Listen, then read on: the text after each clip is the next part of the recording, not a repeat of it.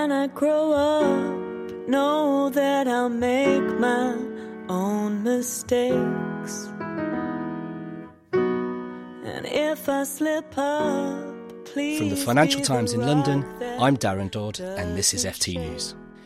We've just heard a clip from Need Somebody by the singer B.T. Wolf, who wrote the song about the power of music to help people with dementia. But what is it about music that has proved so effective in improving the lives of people suffering from this isolating disease? Somebody who will understand. In the studio today, we have Sally Bell, a research fellow from International Longevity Centre UK and one of the authors of a report into this subject, and Sarah Metcalf from Playlist for Life, one of the groups involved in putting some of these ideas into practice. So Sally, if we can start with you, can you tell us a little bit about the origins of the Commission and share some of the main findings of the report with us? ILC UK have been interested in the topic of dementia for quite some years now, and the Utley Foundation has been key in funding different work in this area. So we decided to work together to set up a commission on dementia and music back in July 2017. And we really wanted to explore the important role of music-based interventions in the prevention, care and quality of life for people with dementia. And we want to understand better the ecosystem of provision that was currently in place. So we undertook a literature review, we held oral evidence sessions in the House of Lords, and we issued a call for written evidence to hear from experts in the field as well to really explore the topic in more detail. Can you explain some of the key benefits that the report highlights? So the report highlights that music has a range of different benefits for a person living with dementia, and there's a lot of research to back this up.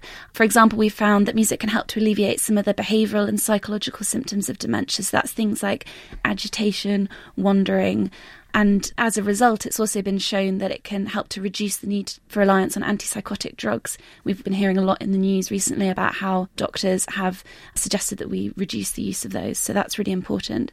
We've also seen that it can help to tackle anxiety and depression, which is often overlooked as a condition for people with dementia, and improve well-being, not just for the person with dementia, but also for their carer. And tell us a little bit about the science. There's some interesting science behind this as well. So as a part of the literature review, we looked at some neuroscientific studies which have been undertaken recently into the topic. And there was a very interesting paper by Jacobson et al. In 2015, which basically looked at the brain as a whole, and they tried to find out which parts of the brain were most involved in the retention of musical memory. And then once they'd found those parts of the brain, they mapped that against a brain that has Alzheimer's and found that there's quite a considerable overlap between the parts of the brain most involved in musical memory and the parts of the brain relatively spared by Alzheimer's disease. So that provides us with a really interesting key into part of the reason why music might be so powerful for people with dementia.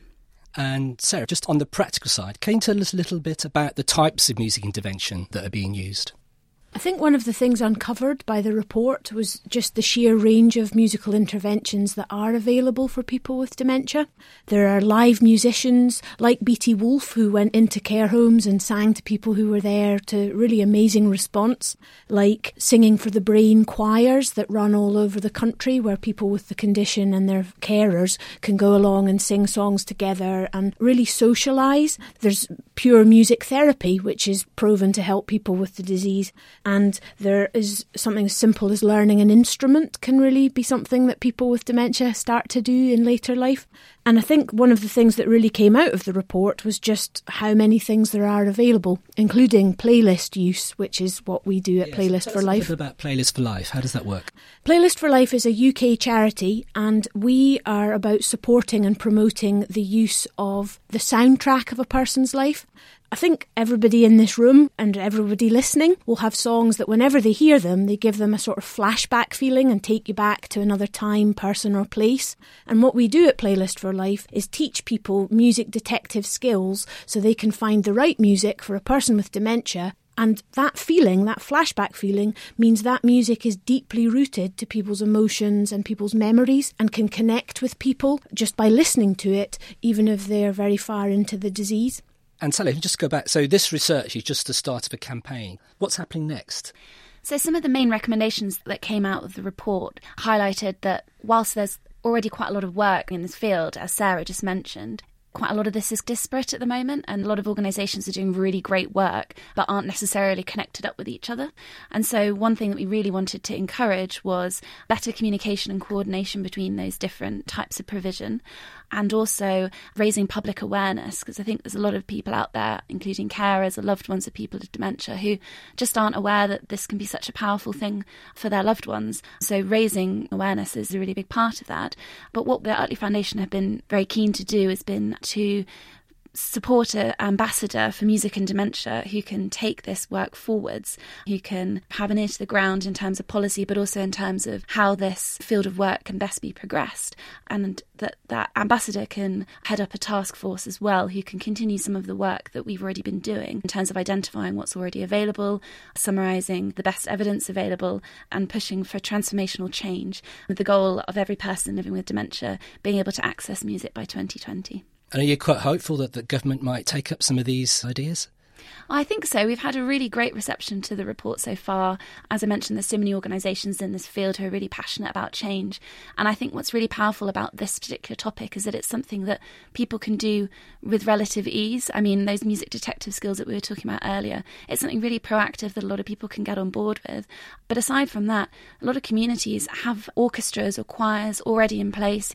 We can leverage those sorts of capabilities to support people with dementia and charities across the country.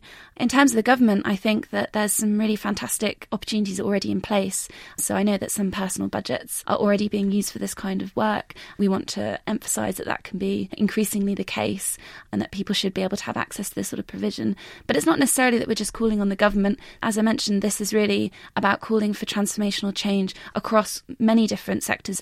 We'd be keen to work in collaboration with some industry and legal professions to remove some of the barriers that currently exist in terms of coming up with more creative solutions to accessing music. So some of the practical barriers, such as lack of adequate internet access to playlists, or legal barriers like music copyright issues, and also making playlists available for multiple users in care home settings, so licensing issues. There's lots of different sectors that can be involved in this work, and we're really passionate to bring those all together and take this forwards.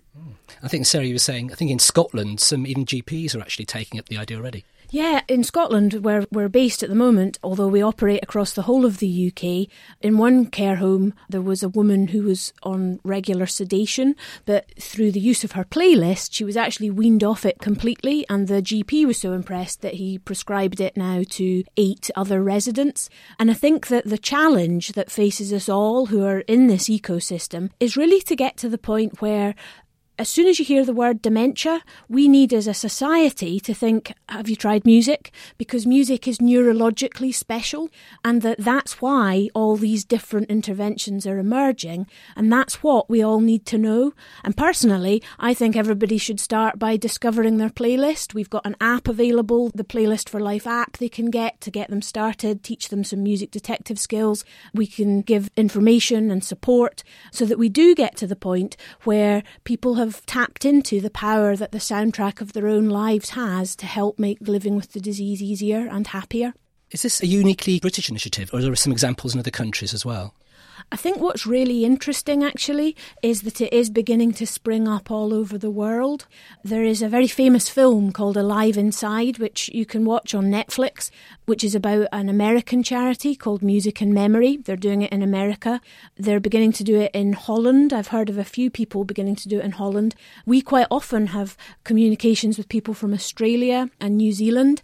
And I think what the ILC UK and the Utley Foundation are spearheading, they're giving a focus to something that is genuinely beginning to come from the ground up, and it's about harnessing all of the knowledge, all of the skills, all of the expertise to really take this very simple thing and make a transformational difference to the way we approach this really frightening disease. It needn't be frightening. Music can help. It can help make life easier and happier. Sally and Sarah, thank you very much for coming in today. We'll play out with a few more lines from BT Wolf. We'll put the links to the report at the bottom of this podcast. And remember to go to ft.com/health for more health stories and sign up for your free weekly health briefing.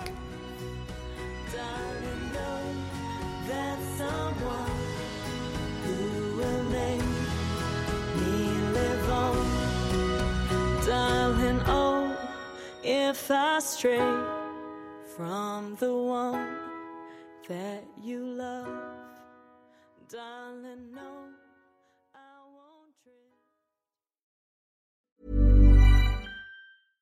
Imagine the softest sheets you've ever felt. Now imagine them getting even softer over time. That's what you'll feel with Boll & Branch's organic cotton sheets. In a recent customer survey, 96% replied that Boll & Branch sheets get softer with every wash. Start getting your best night's sleep in these sheets that get softer and softer for years to come. Try their sheets with a 30-night guarantee. Plus, get 15% off your first order at bollandbranch.com. Code BUTTERY. Exclusions apply. See site for details. When you need mealtime inspiration, it's worth shopping Kroger, where you'll find over 30,000 mouth-watering choices that excite your inner foodie. And no matter what tasty choice you make, you'll enjoy our everyday low prices, plus extra ways to save, like digital coupons worth over $600 each week. You can also save up to $1 off per gallon at the pump with fuel points. More savings and more inspiring flavors make shopping Kroger worth it every time. Kroger, fresh for everyone. Fuel restrictions apply.